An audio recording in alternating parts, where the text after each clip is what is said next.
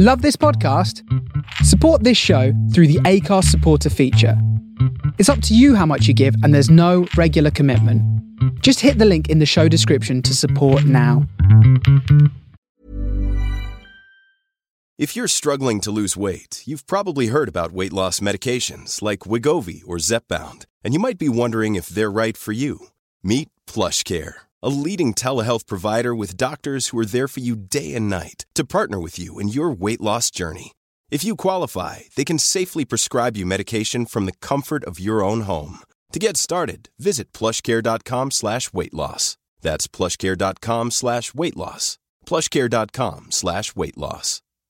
Quality sleep is essential. That's why the Sleep Number Smart Bed is designed for your ever-evolving sleep needs. Need a bed that's firmer or softer on either side? Helps you sleep at a comfortable temperature? Sleep Number Smart Beds let you individualize your comfort, so you sleep better together. J.D. Power ranks Sleep Number number 1 in customer satisfaction with mattresses purchased in-store. And now, save 40% on the Sleep Number Limited Edition Smart Bed for a limited time. For J.D. Power 2023 award information, visit jdpower.com/awards. Only at Sleep Number stores or sleepnumber.com.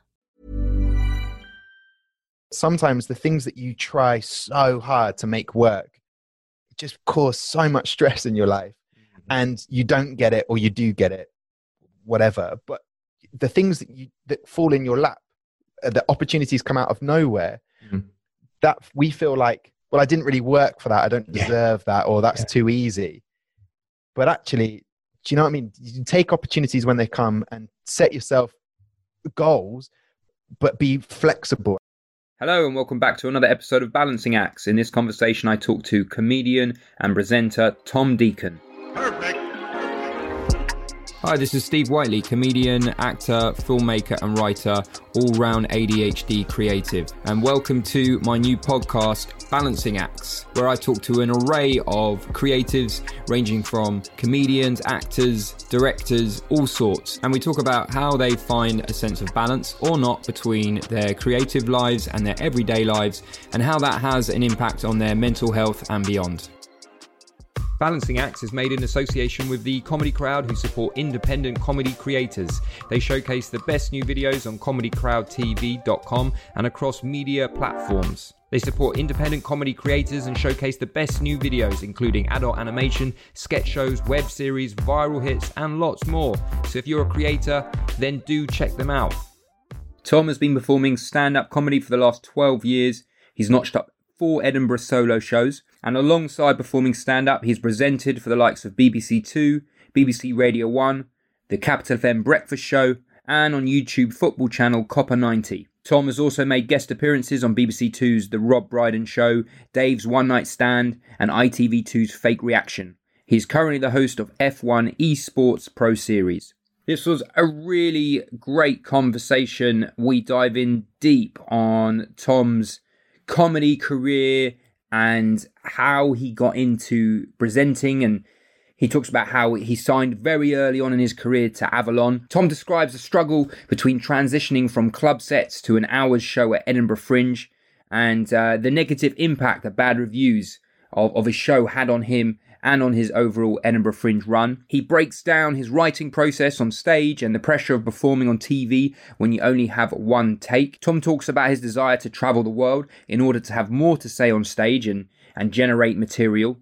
He also opens up the challenge of being a presenter and how that means sometimes he has to hold back on his stand-up and how that can in some ways affect his creativity. He describes the experience of gigging with James Acaster early on in his career and watching him die on stage twice in a row, but how basically that led James to sort of figure out his path, and he sort of said you've got to put yourself out there and you have to go through those experiences of dying regularly to walk on the edge. Tom recounts his time as a presenter at BBC Radio 1 and talks about the idea of sacrificing parts of your dreams or creativity in order to achieve some balance and happiness in your life. He says it's okay to accept that the goals you set out to achieve in hindsight aren't actually now what you want. Tom also highlights the power of saying no to opportunities.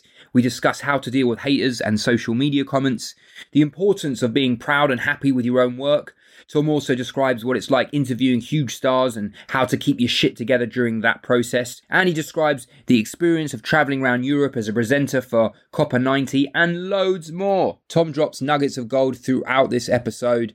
It's informative, inspirational, and super interesting to hear his journey. As always, if you like this episode, if you like balancing acts in general, firstly, if you haven't done already, please do subscribe and rate and review us on Apple. It really does help and make the world of difference.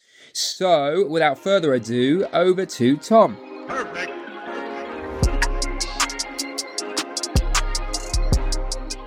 Were you just at a point, because I did a little sneaky scroll through your Instagram, I saw that you started gigs again.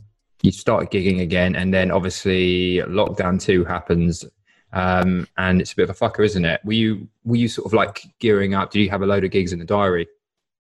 I did, yeah. There was one really looking forward to, like a theatre gig again, and then a few more sort of theatre places that hopefully can do half the capacity, and then keep it socially distanced. But yeah, pretty much. And then also I was working in Germany every 2 weeks, so I can't do that now. Were you gigging over there? Quarantine. Yeah, do you know what? I did do a gig, and then a week and a half later, I got a message from the promoter saying, "Oh, by the way, someone in the audience tested positive, and now we've got corona as well." The hosts of the show, who I shared a microphone with. Oh shit! I got a test. I was negative, but you're. Yeah, so then I stopped gigging in Berlin when I'd go to do a presenting job. But it was mad. Like, you could go over to Berlin and they have an English comedy speaking set of gigs, which are really, really good fun. And I was really looking forward to having that. And then, yeah, for safety reasons, I was a bit like, I'll probably knock that on the head. So yeah, to answer your question, yeah, there were some gigs in, but then I do presenting work as well. So I'm very lucky that I've had some stuff like F1 and esports to do. Did you kick off your career with stand-up, and then off the back of that you got into presenting? Yeah, I was in Exeter. I was at university down there, and started doing some new material nights. Well, actually, it wasn't even that. I went straight in and did the middle spot. So I did a 10-minute when I didn't have 10 minutes. And then, yeah, you just learn, sink or swim. And then the promoter was like, if you want to come back in 3 or 4 months and be better, then come back. And that's what I did. And then from that, how was that 10 minutes? Did you die, or was it all right? No. Do you know what? The weird thing is, I've only died on my hole once, like properly, like this is a death. Oh, mate, fair play. Yeah. And I don't say that as a brag, because actually I feel like you need to die to then come back, like shed that, go, that doesn't work. I've always managed to get by, so I can have an okay gig. Yeah. But that doesn't mean you get closer to like the best that you've possibly been, because you can get a little bit lazy, like, yeah, I'll make it work. That's kind of my style. But then from that promoter there said, oh, have you seen this young student comic of the year thing? And that's what led me to go up to Edinburgh to win that competition. And that's pretty much what kickstarted the career. But I'd done about 15 gigs maybe, and then went up to Edinburgh and then won that award. But that didn't make life easy. I still had to apply for like, can you do 5 minutes? And it was about proving you can do 5, you can prove that you can do 10 minutes, and then finally getting a paid gig. So there was a journey to go on. Yeah. So you did the whole open mic circuit for a while before you went through to pro gigs? Well, there is that open mic in London that they often talk about. I've performed at them, but no, I didn't stick around there for long because I'd won the Chortle Student of the Year award. I then got to do a 5 or a 10 like a paid comedy night, and then prove that I was good enough. So then it was like, all right, cool, we'll book you in 6 months' time to do a 20. And then I was in that way. So I didn't stick around on an open mic circuit for very long. Fantastic. Yeah. I think, it goes both ways, doesn't it? Like with open mic gigs, you learn your craft, etc. But some people say you can pick up bad habits as well if you're in that scene for too long, you know? 100%. And I think there's a fair few comics, you get comfortable, and that's brilliant, because then you're learning how to perform, but you're performing to, what I'd always say, is quite an odd night. They paid nothing to get in. And the audience just doesn't come with that mentality that you're professional. It's a weird thing. You've got to look professional and act professionally to then hopefully get those paid nights. Whereas the open mic circuit, and I'm not knocking it, you just stay at that level if you've got to seek further than it, but they're very useful. Does that, if that makes sense? Yeah, totally. And so how long into you pursuing stand-up did you do your first solo Edinburgh show? Because I know you've got 4 under your belt now. Yeah, 4 that I would, that are, not critically acclaimed. You'll be both. You'll be both. When did I do it? Well, here's the thing. Here's what happened. Through being in Exeter, there was Jane, who, as former husband, ran Up the Creek. Okay. Malcolm Hardy. So Jane Hardy. She said, look, you're in London now, you're living there. And I gave myself a year. I had enough to last a year after uni. And it was try and get signed or make enough so I don't have to get a job. And I finally got a gig Up the Creek. And after Edinburgh winning an award, Avalon was sniffing about like a couple of geezers. And they said, look, this is the thing with an agent. I was like, you've got to get signed. That'll help your career out. And then I sent through a list of all the gigs I had, some open mic, some that were like 3 months from now. And I said, these are all my gigs. Which ones would you like? There might have been 5. And they said Up the Creek, 10 minutes. And I was on. Stephen K. Amos was hosting on a Sunday night. They used to have a band on as well. It was brilliant. Nice. And I went on, and those gigs where you just go, that couldn't have gone any better. This 10 minutes of bulletproof stuff that I had just rips it for no good reason. And it was almost well, surely that guy's got to stay on. It was almost an encore for a 10-minute in the spot. Wow. And I left, and then Avalon guy that I signed with was just like, I need to sign you. Like, that's it. So it's I did the graft, as in I did as many gigs as I possibly could. And then I thought that was it. That was life sorted. Here we go. Paid gigs. Here they come. And I remember a week later, I said, now that I've signed, where's the paid gigs? And he went, well, there aren't any. So I suggest you go and get a part-time job. So it's a crash down to reality. Yeah. And then I got a presenting job. I auditioned for it. And then from that, he said, well, let's hit the ground running. You've won this competition. You've got to go back up. So I did the Comedy Zone. And then the following year, I did my first hour, but I wasn't really ready for it. Maybe I had half an hour of decent stuff. Okay. And I had to add on 25 minutes of shit to fill it out. Yeah, I know that feeling. So, and where were you performing? Were you doing paid venue, or was it free fringe? Paid venue. Free fringe existed then, but not like it does now. So it was a Pleasance, the Cellar, in the Courtyard. And it was, hey, here's how much it will cost you if you sell out 100%. You'll only lose $2,500. Do you still want to do it? And I was like, yeah, this sounds brilliant. You back yourself. Yeah. And then, so that was the first hour. It was called Indecisive. And I don't even do any of the material from it now. But I was trying to do the Edinburgh thing. Like, here's the narrative, rather than, I guess, just be funny. But I learned a lot from it. But I don't think I was ready for it.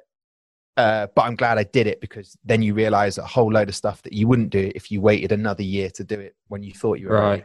Yeah, I mean, I guess it can be tough, can't it? Transitioning from doing club sets to then doing an hour in Edinburgh, because like you said, when club sets, it's all about just being funny, jokes, gags, etc. And then when you're in Edinburgh, there's this whole other thing of like focusing on the narrative and having a running theme going through the show. It's go on. Sorry. It's almost like, hey, funny is the secondary thing here. Yeah, we get it. You're funny. But what are you telling us about 2020? How are you woke? Because tell me more about this woke idea that I can go away and say, oh my God, you have to see that show. It's incredible. It's so touching. It's heartwarming. And people will be like, is it funny though? It's a comedian. No. That's very different to his club set. So I never really found that balance until the third show I did.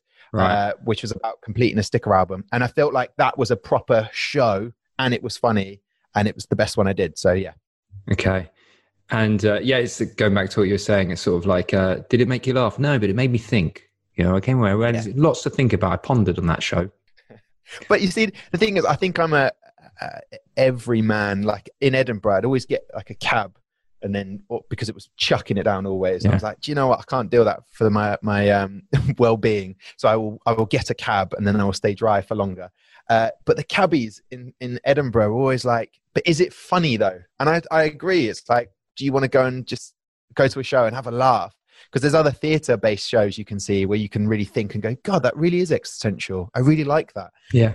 So I guess I was trying to appeal a lot of the time to like, this makes me laugh. This is what I'm going to talk about, which has definite merit up in Edinburgh, but maybe it's not what the artsy side is looking for at times. Yeah. Yeah. I guess you just got to write what you want to write. Talking of well-being, you were saying before, what was your experiences of Edinburgh outside of performing? Were you somebody who sort of like loved it? Were you out on the piss every night? Or were you sort of like, oh, I just want to go home?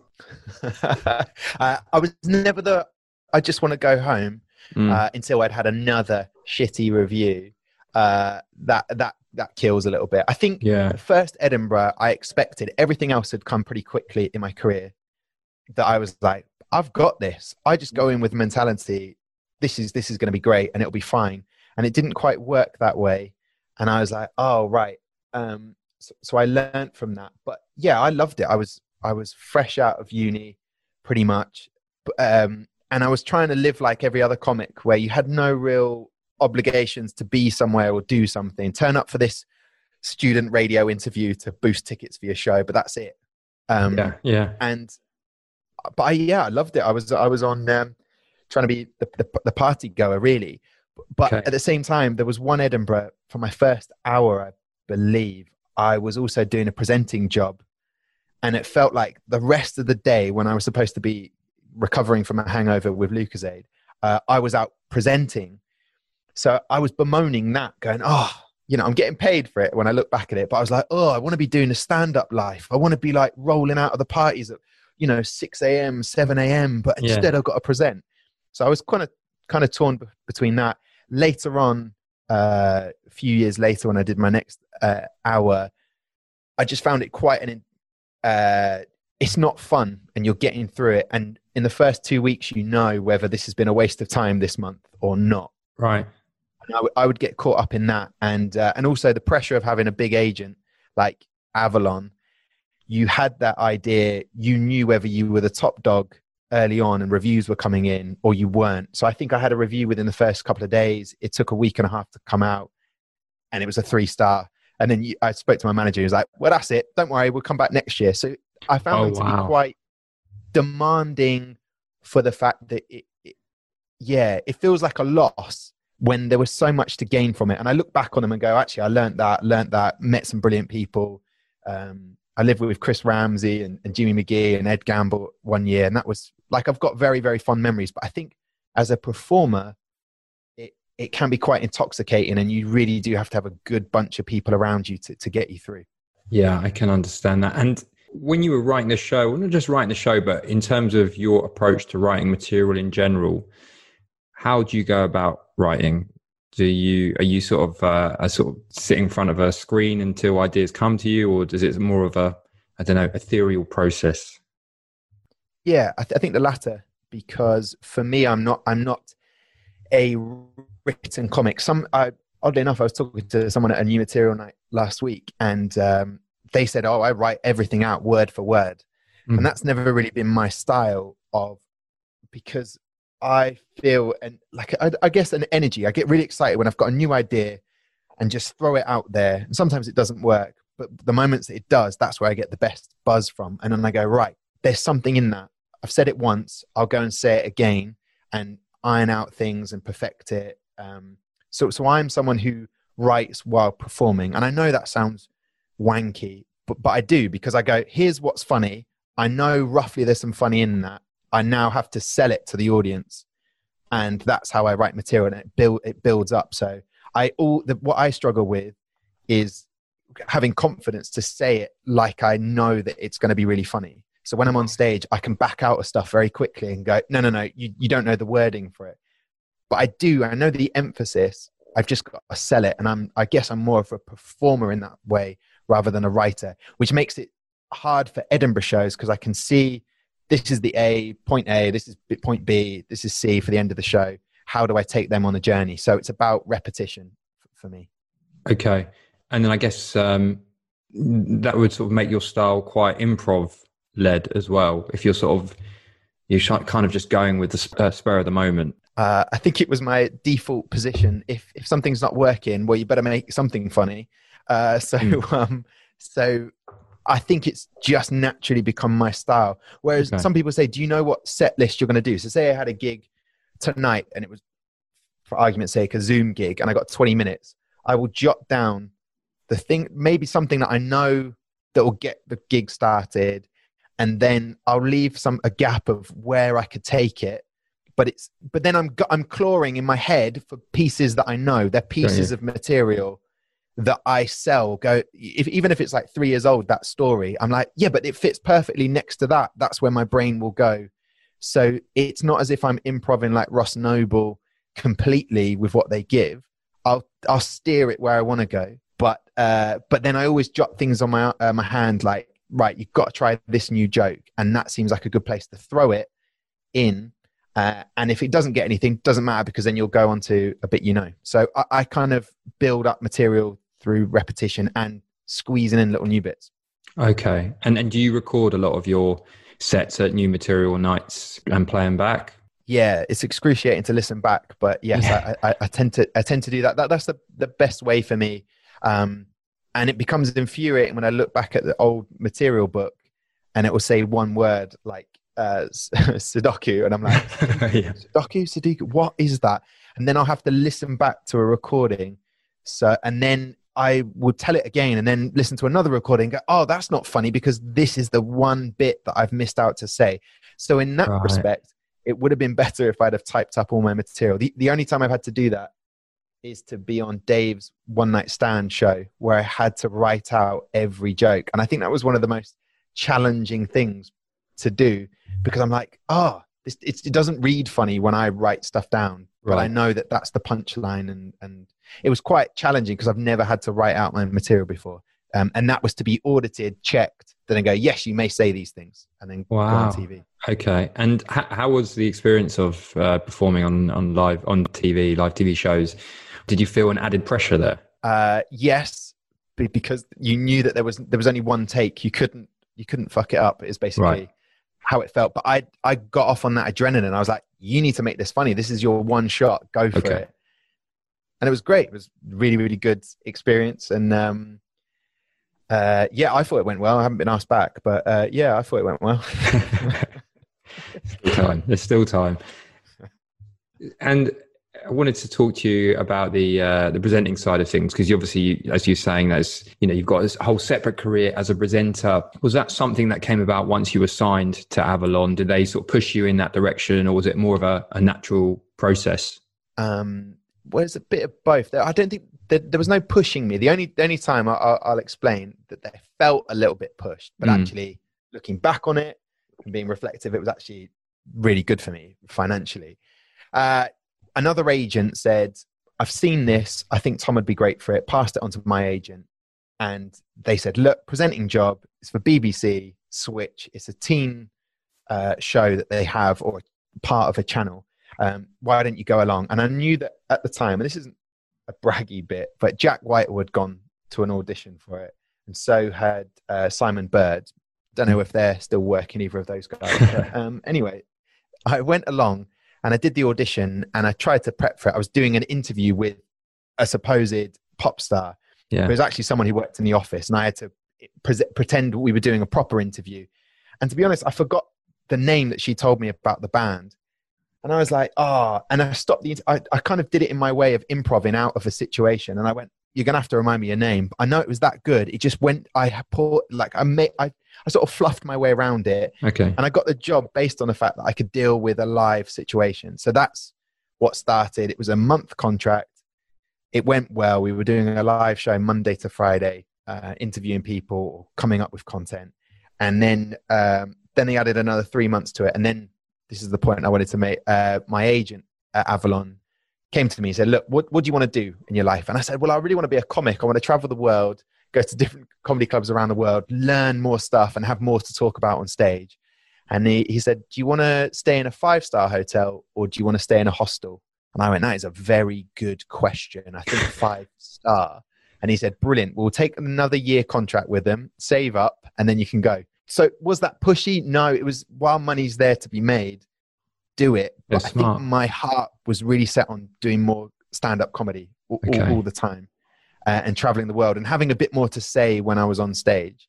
Although thinking about it now, I'd just be that person going, yeah, guys, when you've been backpacking like I have around Asia, I wouldn't have had so much to say. But the presenting came along as an opportunity. It went well, and that led to more things. So I tried to straddle both stand-up and presenting, and at times one would annoy the other or get in the way. But most of the time, it's sort of balanced out. Yeah, because I was going to say, I think part of the struggle is when you're sort of trying to progress down a creative career path.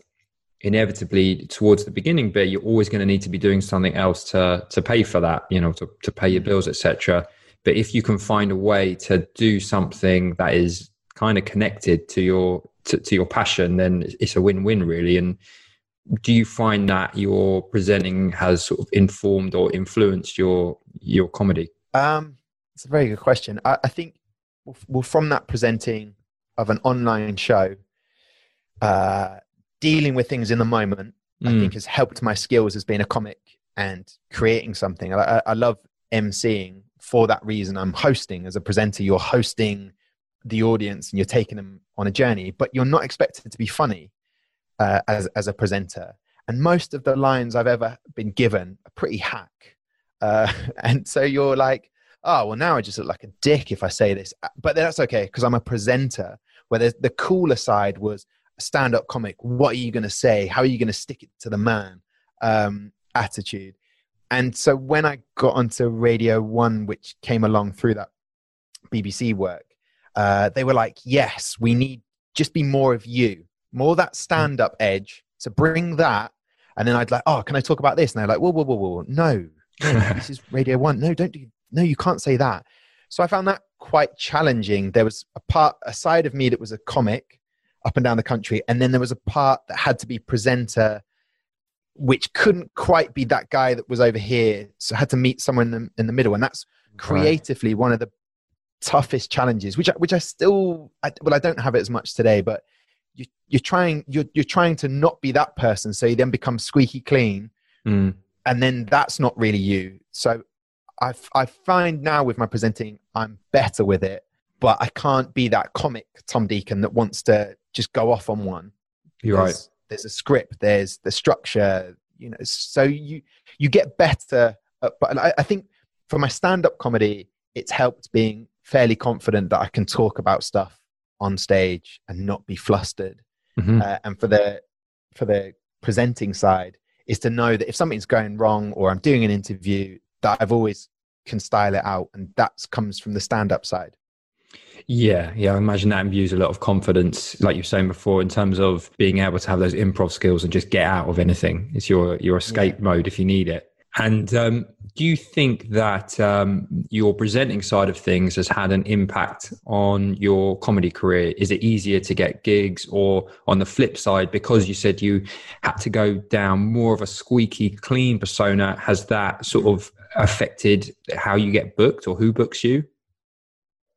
I think with any industry, if you're good, the idea is it's a meritocracy that you kind of, that if you're good, you'll get booked. And that doesn't necessarily happen.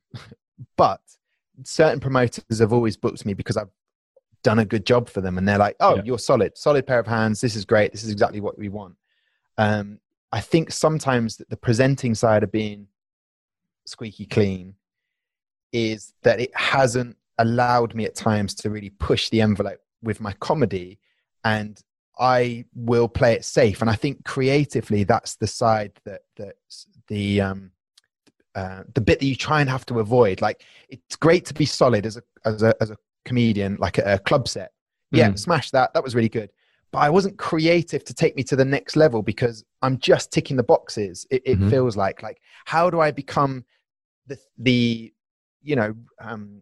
critically acclaimed Edinburgh show act by pushing the envelope and doing something weird, talking about my childhood in a really like woke way. And I know I used the word woke twice now, but you like, that's not what a club comic does. They're clever, but there's got to be that punchline. So how do I push it? Because I remember gigging years ago with say James Acaster, gigged with him twice.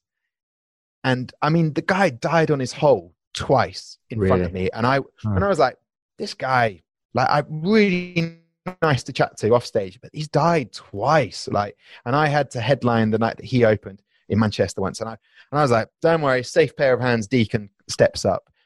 Had a really good gig, but look at our careers in terms of the creativity. I think you need to be broken on stage and really look inwardly and go, how do I make this so unique? How do I make it really interesting? And that's so interesting. For me, that presenting side, look, I'm incredibly grateful for all the things it's allowed me to do. But I think it has hindered the stand-up side of me, because I will pull back. I will just go, hey, look, I think we've pushed the envelope enough there, because I'm still got that BBC brain on at times. So, I guess we all feel like we've hit a ceiling, and how do we experiment and go further than that? I feel like there's still potential with my stand-up to do that, which is exciting. But I feel like in the past I've flip-flopped between and just balanced them out enough to be good enough. Got you. So is that something you want to explore more of? That side of you? I want to. Yeah, I guess so. But then what would I say? Now I'm kind of, 35 next year. It's like, what are you going to say now, Tom? Like, what are you going to be annoyed about? You're not going to change the world. But I think I guess fear holds you back sometimes. And when I was presenting, and look, that pays the bills, and it was good fun at times, but I wasn't challenging myself. And then the thought of challenging myself as a stand-up, we're like, well, don't, because your image is over here with the presenting side. Your BBC, you can't go around doing that. And I'm like, but those are the best stories. Probably best to steer clear of that subject matter.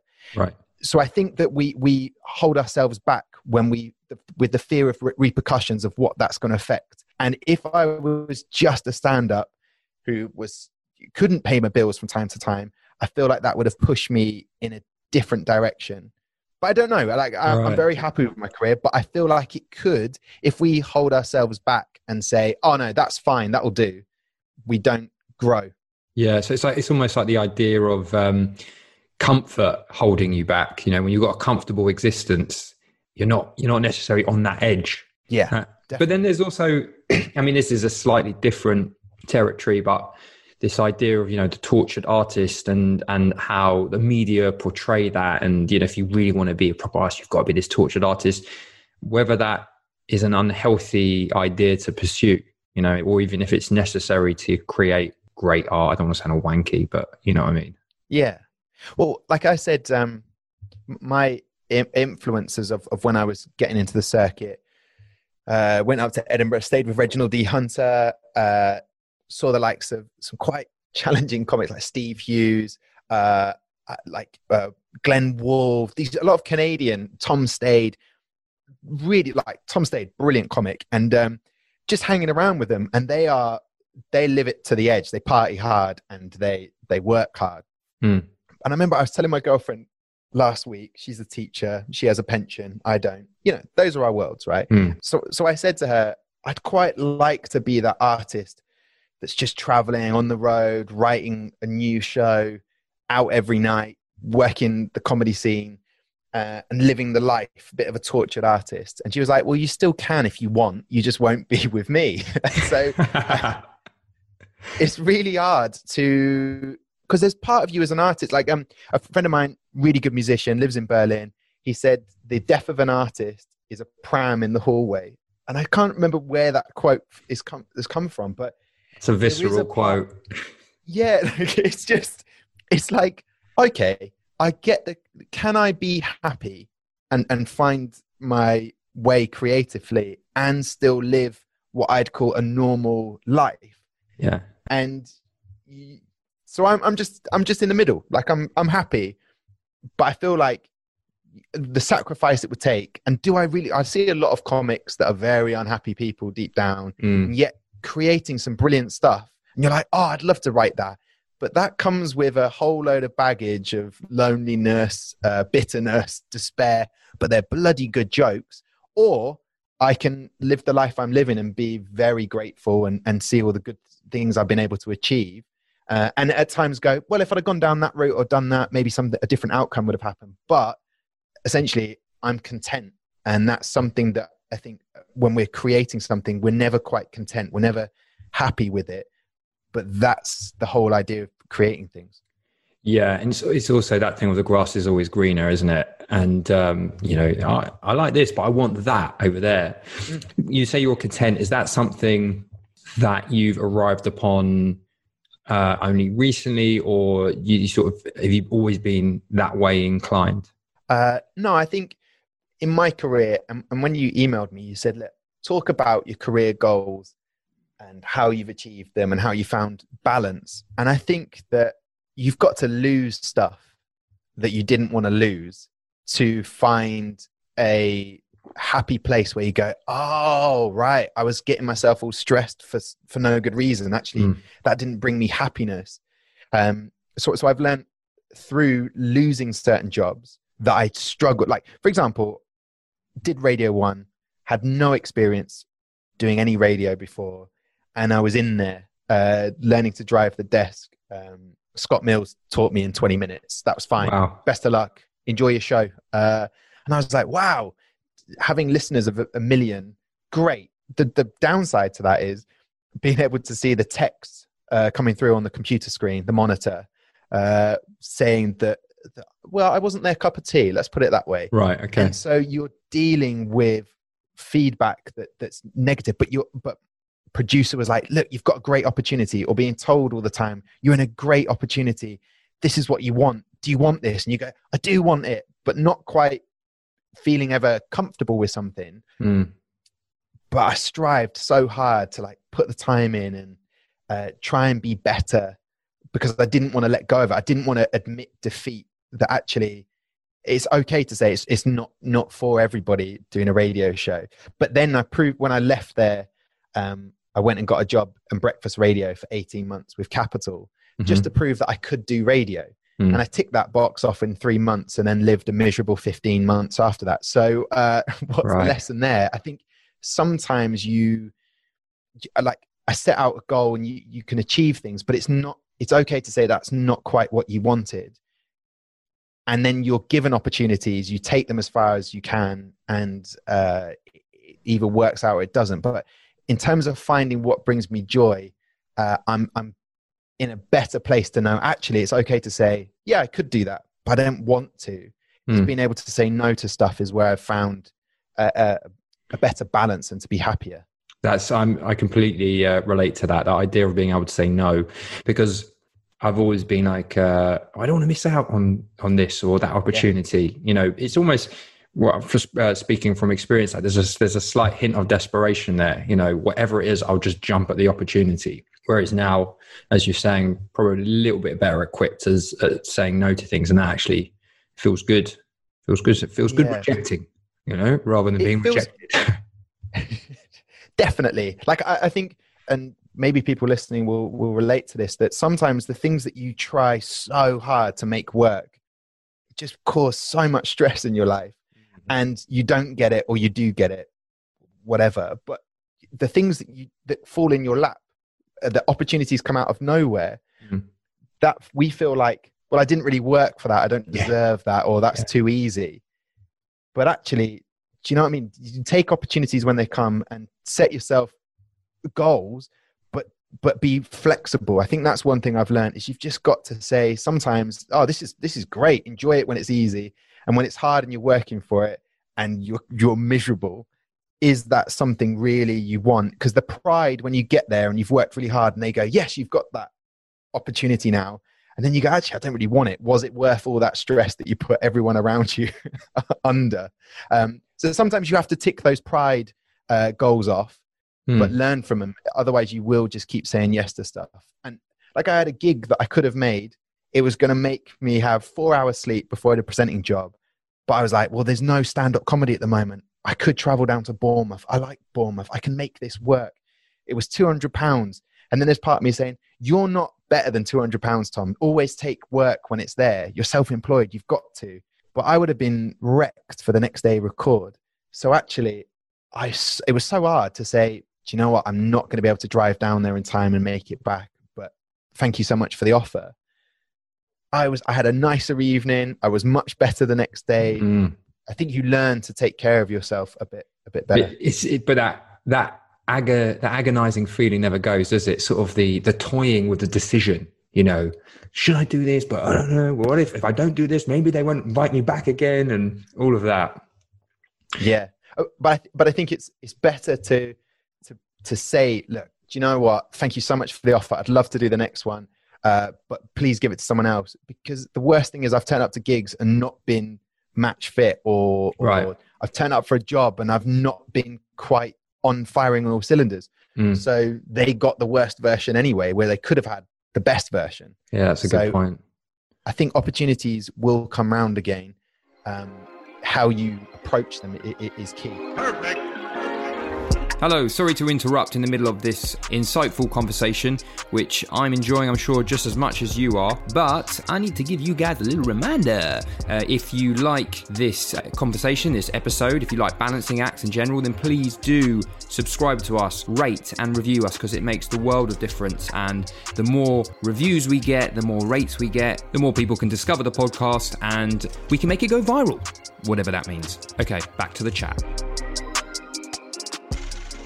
And you were saying before, when you were early on in the Radio 1 job, and you saw this sort of, let's call them nasty messages coming in, negative messages, how have you dealt with any kind of negativity or sort of like, horrible feedback and so forth, whether it be online or otherwise over your career? I've got better at it. I think that's very true. I think, for example, Radio 1 was very tricky in as much as I never felt like I should be there, but I've got this opportunity. You've got to take it and get better at it. So I wasn't necessarily being myself at times. I was doing what I thought I needed to do to get through. Yeah. And like I said to you before, like the stand-up part of my brain would answer or talk to a caller in a different way, but I'm being the Radio 1 Tom Deacon here talking to this person. So sometimes when the let's call it critics would come through and say, this is so shit. Who is this? See you next Tuesday. I would be like, they're right, because I'm not quite being myself. I am not being me. I would have answered that differently. Or I'd interview a pop star who no one particularly cared about, and I'd be really enthusiastic. Oh my God, this is great. This is a fantastic single. And you get people go, this guy's on one. What is he smoking? This is the worst single ever. And I'd be like, I agree with that person, and they're digging me out. Mm. So how did I deal with that? I suppose I stopped looking at the messages. That's one way to deal with it. And at the other time, I was like, I need to be more honest with who I am putting out there, what I'm putting out there. If I feel proud of it and they still don't like it, then fine. Then they can dig it out. That's up to them. But if I'm putting out something that I don't believe in, well, that's when they're right. So it's quite, I found that to understand that, look, if I believe in something, then some people aren't going to like it. You've got to deal with that, especially stand-up gigs. That's a very in the moment, live, how they respond is how they react to it. Mm. And so when I did the Rob Brydon show, I got my mate to look at Twitter. And I said, what's the response been? Because I watched it again. I was like, oh, they've cut it like that. That was the last TV stand-up I did. And he said, look, I'll tell you now, 2/3 really positive, 1/3, they're not your fans.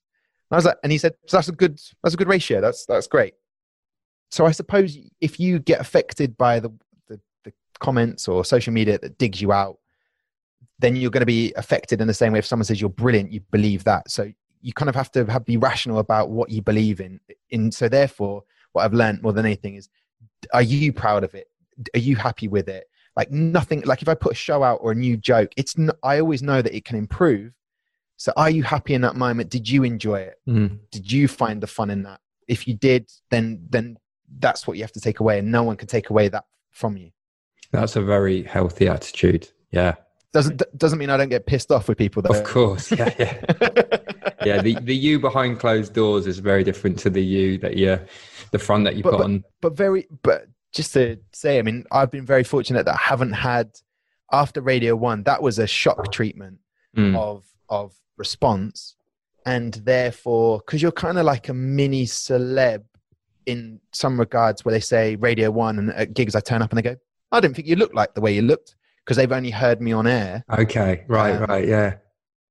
And so then that's fine. But and a couple of gigs, people would tweet afterwards. But now I live in this kind of happy place where people don't comment on if I'm shit or not. It's a really weird place. Like, I'm not doing enough stand-up to a wider audience, like kind of like on a TV show or doing some sort of channel where people can comment, because I'm just doing a live gig up and down the country where people there and then enjoy it, and afterwards they'll go, yeah, I thought you were all right, mate.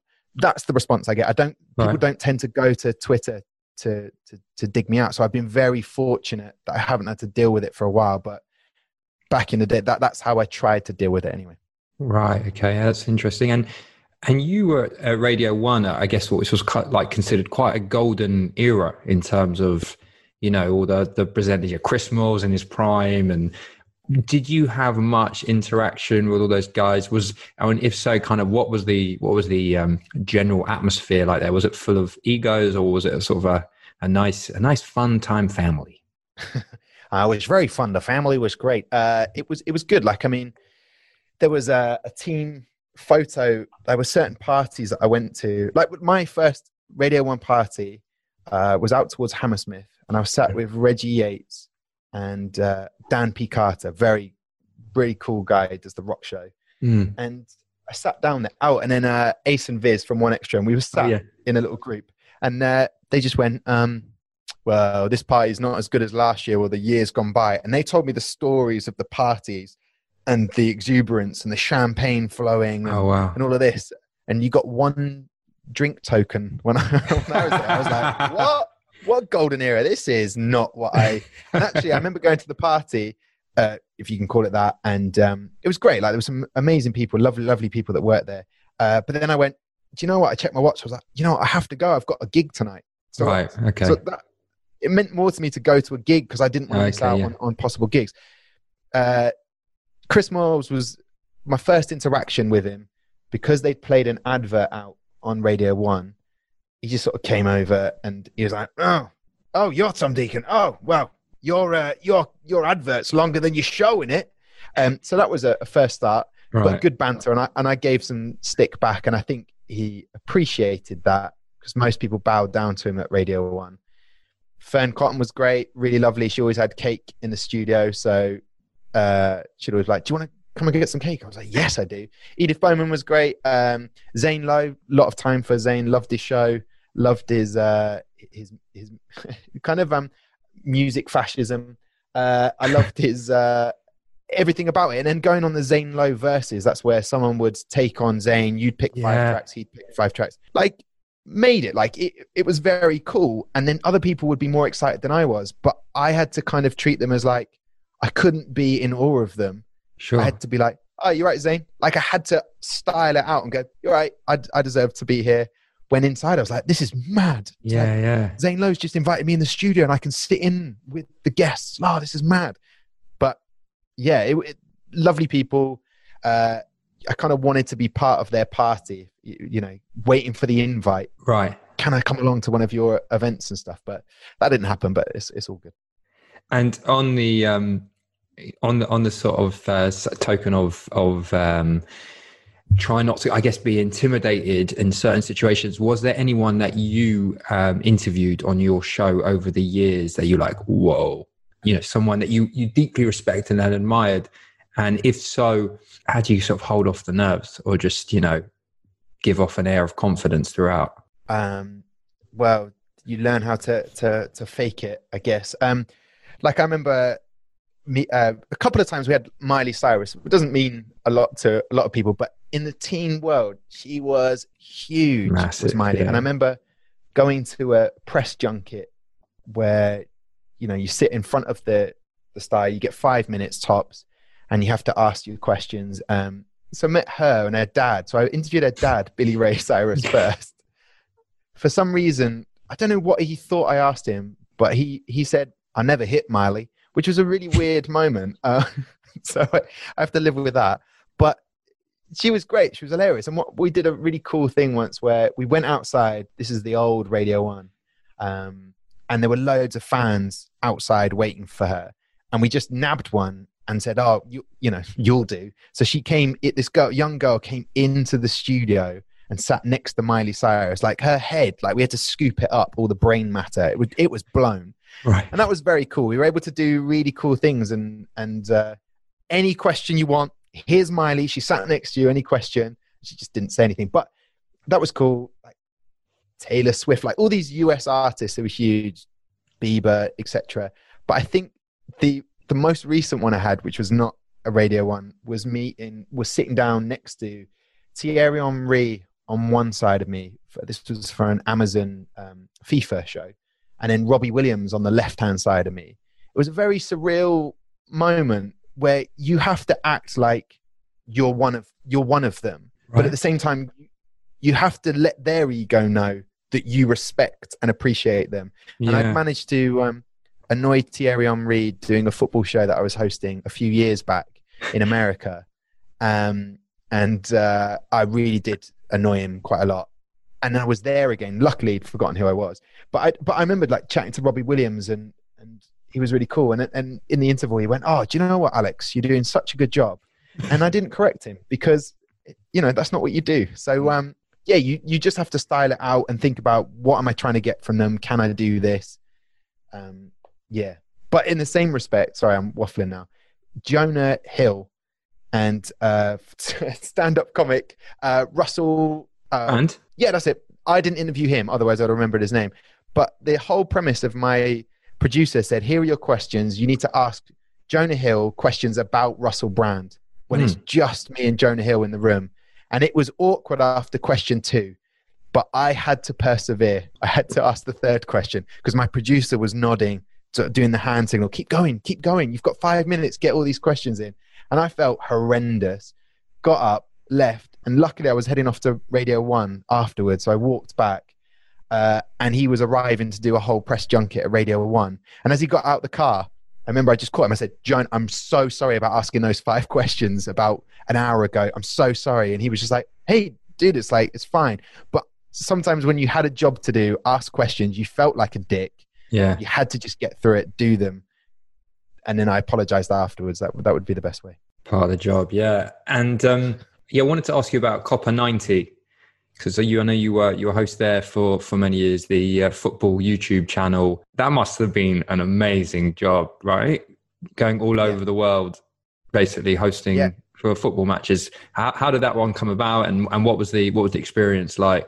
Well, from working, I think if anything, that networking with people, it doesn't mean you have to be, I guess the phrase brown nosing at times. You just have to get along with people and work with them. And then sometimes they'll remember you because they enjoyed your work or they got on with you. A guy that worked at BBC Switch had moved across to Copper 90, a guy called Pete. And he was just like, "Mate, you were telling me about a sticker album idea." And I was like, "Yeah, oddly enough, I'm going up to Edinburgh to do it." And he went, "Have you got any thoughts for after Edinburgh?" And I was like, "Well, what I'm going to do is take this sticker album around the world." I had big plans. And I'm going to get it signed by the players. I'm going to go on a bit of a journey, make a YouTube series. And he was like, whoa, hold back. We've got just an idea for a show. I think you'd be perfect for it if that's what you want to do. And that's how it came together. Was I had an idea and they said, we won't do that, but what we want to do is something called the Eurofan, where you go around supporting different football teams in the Champions League, learn what it is to make that team so special to the fans, become a fan of that team for the one match. It'll be great. And we just went on an absolute adventure, loved it. And then I think most people sort of still remember me from Copper 90. They're like, "Oh yeah, you used to do Copper 90. So it's oddly enough the job that people loved. Compare that to when people say, "Your Radio 1 days, your show." Oh shit. But I loved your Copper 90 days. So you create something that really resonates with people. You feel a sense of pride because they remember it, and that's the thing that they bring up. And yet I worked so hard to try and make my radio show good. And yet Copper 90 was just essentially me being me, dicking about in Europe, mucking around, drinking a lot of the time. But it was perfect. People really were like, oh, I'd love to be in your shoes. That's the best job ever. And it still was an amazing job. Do you think that's also partly that, or the people, why it was so positively received was because you were in a space that allowed you more to be yourself, you know, and you could get your comedic personality across rather than felt like you had to hold back because it wasn't so much a corporate environment?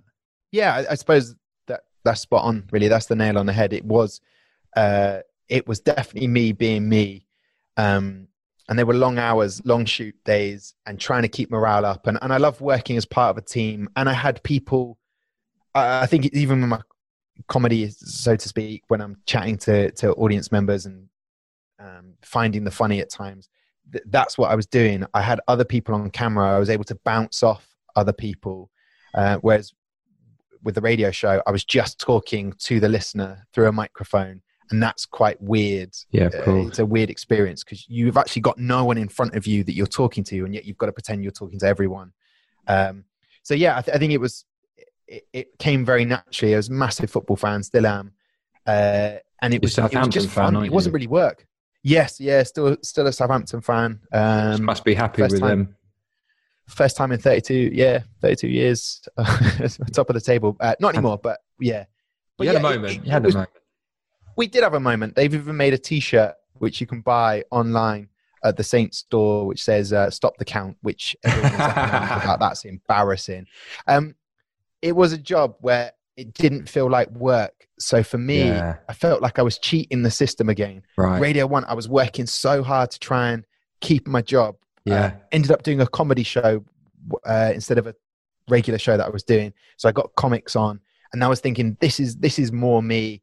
And they said, that's really great, but we're going to call time on that. Whereas Copper 90 was very much like, this didn't feel like work. I'm getting paid to do this. And yet it was the most loved. So I think there's something in that, you know, when you can have fun and you're not stressing out about stuff all the time, it brings out the best in you. Yeah. And then when you're also able to be in an environment where you can be your authentic self, people can connect with that. So especially when you're in front of camera, you know, with radio, it's slightly different, but you know, when you're in front of camera, there's no hiding. No, there's, and a lot of the time it was kind of suck it and see, like, right, we're in Dortmund. There is nothing to do here. We've got 8 hours till the game. Let's think of some stuff to do. So creatively, we're like always on the spot, kind of going, let's head to here, let's head to the stadium, we'll walk round. I see a fan, I'll go and chat to him. Cameras rolling, let's make some content. I'd have loved to have seen the outtakes sometimes, because the amount that we filmed, we didn't stop filming. And the kind of, there was an element of kind of trepidation in every show. In the first series, I don't have a ticket. How are we going to find a ticket? You got to chat to people. We have a translator with us. They would help us get round, and there was a kind of energy to it, and it was brilliant. Like, I'm talking about it now, I miss it. It sounds like the dream job. In jobs like that, where you know you're doing it for a significant period of time, you obviously build up relationships with people. It becomes a bit of a family atmosphere. Do you find it hard when that job is over and suddenly all these people you've been spending all this time with, you you speak every now and then, or you've completely stopped communication? Definitely. I mean, I haven't been able to. So from BBC Switch days, Radio 1, there's very few people that I still meet up with regularly, but there's still people that I get in touch with every now and again. Copper 90 days, they've all gone. A lot of the people, my producer has gone on to do a few other bits with other companies. The director and cameraman, brilliant guy, Tom Mellon, he's on Match of the Day Extra now. These are really talented guys that went on to do stuff. Even the presenters as well. So I was in Brazil doing a show with Maya Jama, and she's like huge star now. And we had so much fun the 5 weeks that we were filming in Brazil for the World Cup. But people do stay in touch, but it does feel like a family. And when they were like, thank you very much, We'll be in touch if we need any more work after that World Cup. That was me done. The Eurofan series came to an end. And even now, like, it may be, I don't know, it's down a little bit, but every 3 months, someone will comment on my Instagram and say, hey, when's the Eurofan coming back? And it finished in 2013. Wow. Just 7 years on. Yeah. And yet people are still like, I love that. When I was at school, that's the job I wanted. And I'm like, I always tweet back at Copper 90, like, yeah, anytime you want, guys, I'm ready, because it was such a fun job. But things move on. It's a completely different team there. So sometimes I think, I don't know, in my career, I realized that nothing lasts forever. So you've got to enjoy it to the max while you can. Yeah. Yeah. I mean, that's the nature, I guess, of being in the entertainment industry as well, is there's the whole stop and start and moving from job to job. Yeah, it's just part and parcel of it. I want to ask you just one more question related to career stuff. I know you're hosting the F1 Esports Pro Series. Was that a natural progression from your past jobs, or how did that one come about? And what's the experience been like on that? Because that's sort of, you're on the cutting edge, mate. Yeah, I'm in lockdown mode where I actually had a job still, because we did the virtual Grand Prix in the proper lockdown. So you had like the F1 drivers competing with the likes of Stuart Broad and Ben Stokes. It was mad. It's an incredible experience. It's made me a better presenter, because I'm hosting the show with, proper, there's auto cue. There's not just learn the link, doing walk and talks sort of stuff with a handheld camera. And that came about through someone I knew at university who said, look, are you still presenting? And I was like, yes. Would you like to do esports? And to be honest, I didn't have the foggiest what that was. So I was like, sport. I love sport. Let's go along. So yeah, we had the Elite Series. It was a Friday. You had Street Fighter. Saturday, you had Rocket League. Sunday was Counter-Strike. And then they swapped that with FIFA eventually. So I was hosting this show with games that I've played and enjoyed. And I've gamed all my life. It's one of the benefits of being an only child. Not esports. And I really learned a lot about the pro players, what's involved in it.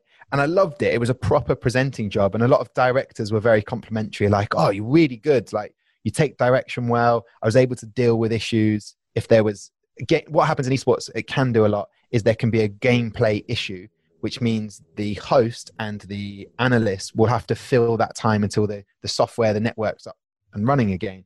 It happens a lot. I was happy to fill. Like, that was my job. And it's all right. Back in when I was at BBC Switch. Phil, Tom, you're able to deal with situations. Yeah. And this time I had an auto cue, so I could just learn to read again. But it was a lot of fun. And then that company, Gfinity, were like, oh, we've been approached to do an F1 esports game. This was 4 years ago now. And they said, oh, we need a host. And I was standing there thinking, they're going to ask me any minute. And then eventually they still didn't ask me. I went, do you know what? I love F1. And they were like, do you? And I was like, yeah. And I didn't. But I just wanted another job. And I wanted to learn about F1. And then 4 years on, that was the first time ever we were at the Abu Dhabi Grand Prix doing the first ever competition, actually trackside, mad. And then, 4 years on, still doing it. And now the prize pool is $750,000. The F1 teams are involved. It's a lot of fun. I know more about F1 now. And I have a massive appreciation for esports. And like you say, I'm on the cusp of something where sometimes I have to explain what it is to people. And other times people are like, that's the coolest thing. That's exactly what I want to do. I think the jobs that I do are inspirational for a lot of people coming out of college or university. That tends to be the jobs that they're like, yeah, I'd like to not work in an office. I want to be a comedian. I want to travel the world and watching football. And esports is brilliant. It must be so cool. So I'm loving it. And it's been, when you can't do stand-up comedy, to be able to do something and work still and flex your sort of presenting comedic brain. It's amazing. Yeah, that's fantastic. Great, man. Really great. And I wanted to ask you, so when you're not presenting, you're not doing stand-up, obviously I know we're in lockdown, so times are slightly different, but what do you do to relax and recharge? What do I do to relax? Well, I tried CBD oil. Okay. And any good? Just taste of olive oil. No. Generally, what do I try and do? Do you know what? I think what I've learned from this lockdown is the amount of times I would say yes to gigs and not put enough time in for other people. Okay. And the weird thing about lockdown is I'm forced no gigs at times to be gigging as much as I would have done and traveling the world and Europe and what have you. So I've got more free time to see people, but you can't because you're not allowed. Yeah. So it's taught me how to, I don't know, actually appreciate my girlfriend, actually spend time with her, try and make plans for the future. But for me, how I relax is I put something else in to look forward to. That's always been my way, whether it's like last October, we went to Vancouver, Seattle. I love NFL. Oh, wow. What was Vancouver like? I've always wanted to go. Incredible. It was incredible.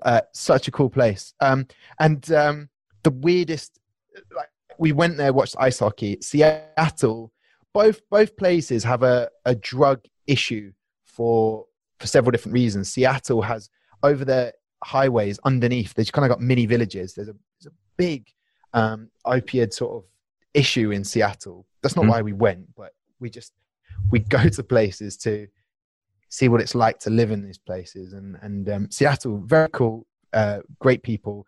Went to Vancouver, which has legal cannabis, and we went to a shop which I can only describe, and I don't know why I'm talking about this, but it was beautiful. Vancouver, right by the water. We saw seals eating salmon. Like, it's such a cool place, beautiful to walk around. And then we went into this one shop. So there's a drug problem in Vancouver and in Seattle. We went in a shop which is like the Apple Store, and you could buy legal weed. And we didn't, but we were just fascinated by. It was like you were asking a sommelier what he would recommend to go with. People, it was like the Apple Store. You've got. I know exactly what you mean. I went to, it's called, there's one, I don't know if it's the same one, but the one in California or LA was called Midmen, I think it was called. And it was exactly laid out like an Apple Store. And somebody came up and was like, "Hello, sir, what kind of high do you want today?" Yeah. And you're like, someone genuinely walked in and says, "We're having friends over on Friday, and I would really like, we're going to have chicken. What would you recommend?" Like, genuinely, that was the statement made. And the person was like, "You want to try the pineapple, blah, blah, blah." And my mind was blown away. I just thought, is this the future? Is this the progressive side of Vancouver? So basically what I do is go and experience parts of the world. I try to do that. Kind of relaxes me. Go in and be inspired by things, talk about things on stage. So that's how I tend to relax and try and see people. I'm experience led or driven, so that I have things to talk about, not sit down and write. I'm sort of go and do new things. Great. Yeah, I mean, it's such a nice like added dimension to have in your life, isn't it? Where if an opportunity to try a new experience comes your way, you know that it can only, even if you might not necessarily want to do it, it can only be of benefit because it creates material. That's what stand-up is, and presenting to a certain extent. I've always wanted to make enough money to go traveling and experience new things. And, meeting a teacher that I've fallen in love with. I didn't choose the teacher first and then work backwards. I met the girl first who turns out to be a teacher. But the summer holidays, the half terms, things like that allows that's a good balance, because I always want to go and get the cheapest flight somewhere and go, let's just go to Poland. Lithuania? Yes, please. And then having things to talk about. That's how I relax. That's how I enjoy it. And I love doing European gigs because they're just really good fun. So that's how I kind of relax, apart from watch Southampton and NFL. Yeah. Great. Okay. And I don't know if you're a reader or not, but I was going to ask you, have there been any books that you've read over the years that have had a big impact on you in any way? I'm looking behind my shoulder now, the cupboard area. I really enjoy Malcolm Gladwell. His books are fascinating, and reading like Freakonomics and just kind of getting a different perspective on things.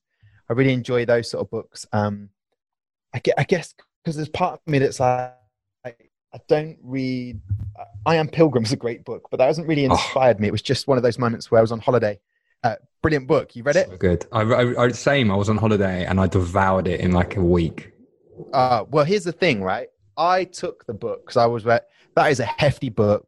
We've got 2 weeks away in Italy and a place called Montenegro, which is obviously a country, and it does a lot of people know about it, but it was pretty cool.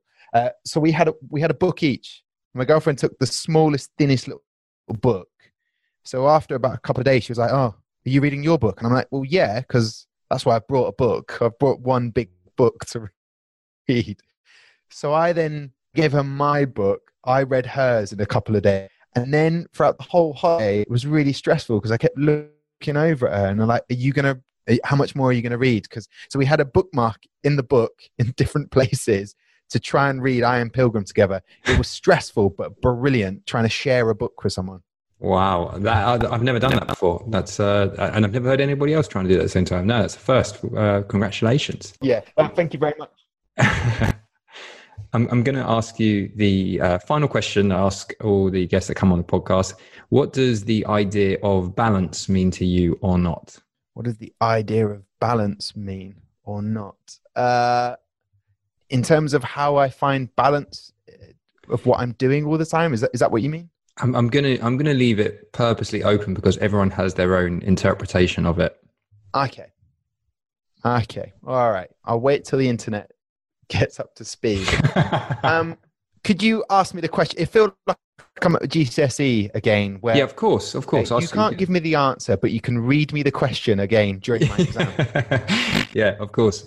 What does the idea of balance mean to you or not? Okay, well, I'll ignore the or not part. So I'll decode it. It feels like algebra now. The idea of balance to me in my life is letting go a lot of the time. That's how I find balance. Let go of shit. Don't try and fix everything.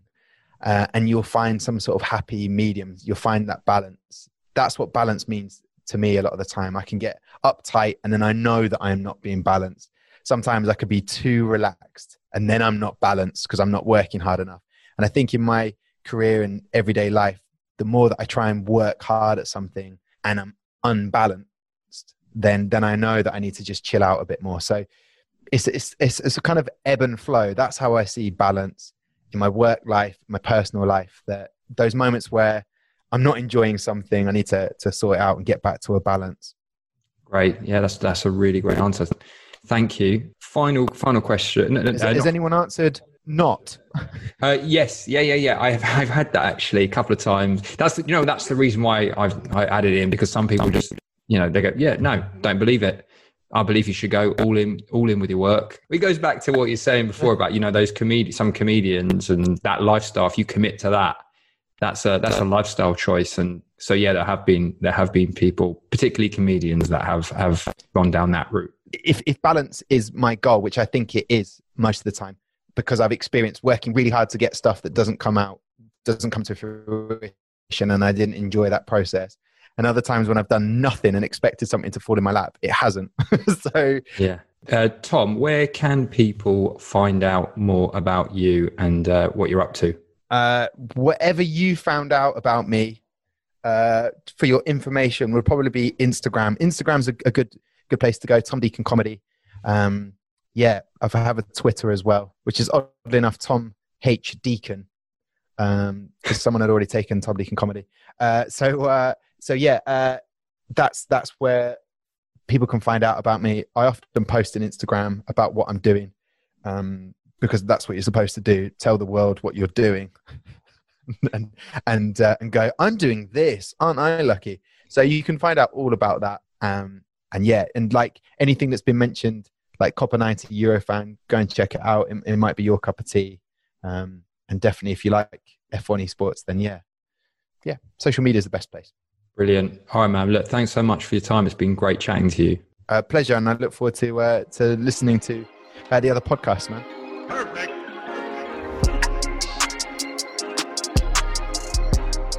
And there we have it. Tom Deacon in the building via Zoom.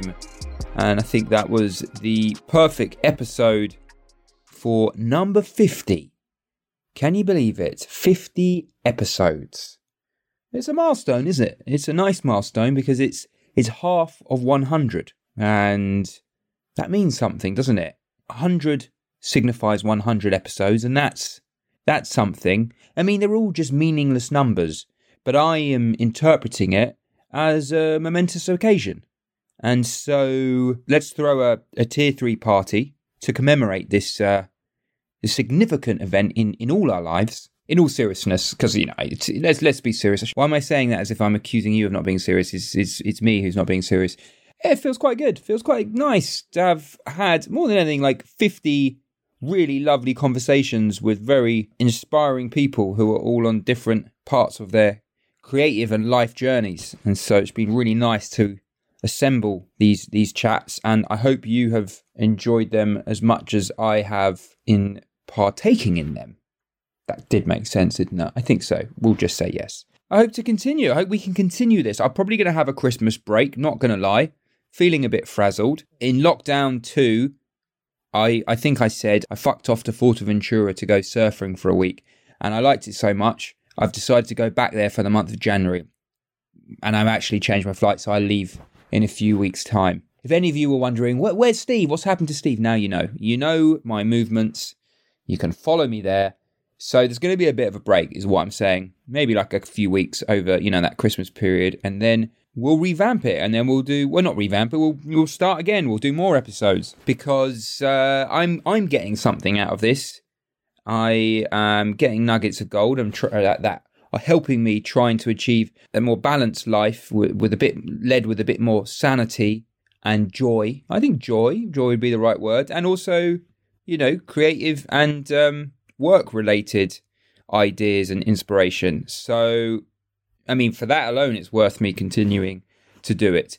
So all that remains to be said is thank you so much to everybody that has listened to any of these episodes, whether it's just one episode or whether it's this rambling monologue, whatever it is. I truly appreciate all your support and words of encouragement and the messages that I've received throughout this past year of people showing their appreciation of a certain conversation, or even if they've just picked something up. It's truly appreciated and very grateful. So thanks so much, and we'll be back with the next episode when we're ready with it.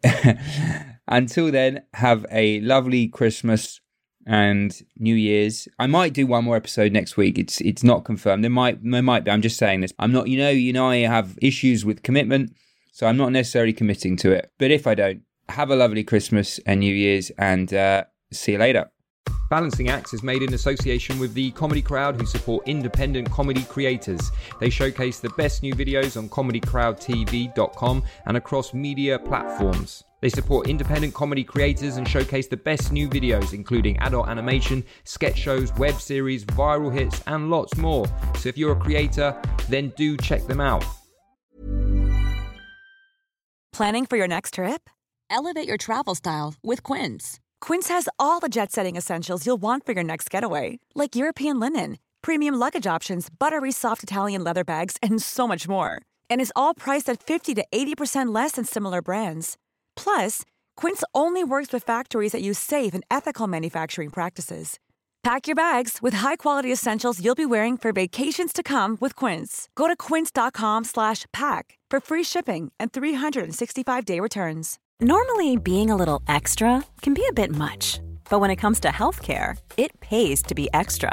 And United Healthcare makes it easy with Health Protector Guard fixed indemnity insurance plans. Underwritten by Golden Rule Insurance Company, they supplement your primary plan, helping you manage out-of-pocket costs without the usual requirements and restrictions like deductibles and enrollment periods. So when it comes to covering your medical bills, you can feel good about being a little extra. Visit UH1.com to find the Health Protector Guard plan for you. Mom deserves the best, and there's no better place to shop for Mother's Day than Whole Foods Market. They're your destination for unbeatable savings, from premium gifts to show-stopping flowers and irresistible desserts. Start by saving 33% with Prime on all body care and candles. Then get a 15-stem bunch of tulips for just $9.99 each with Prime. Round out Mom's menu with festive rosé, irresistible berry chantilly cake, and more special treats. Come celebrate Mother's Day at Whole Foods Market.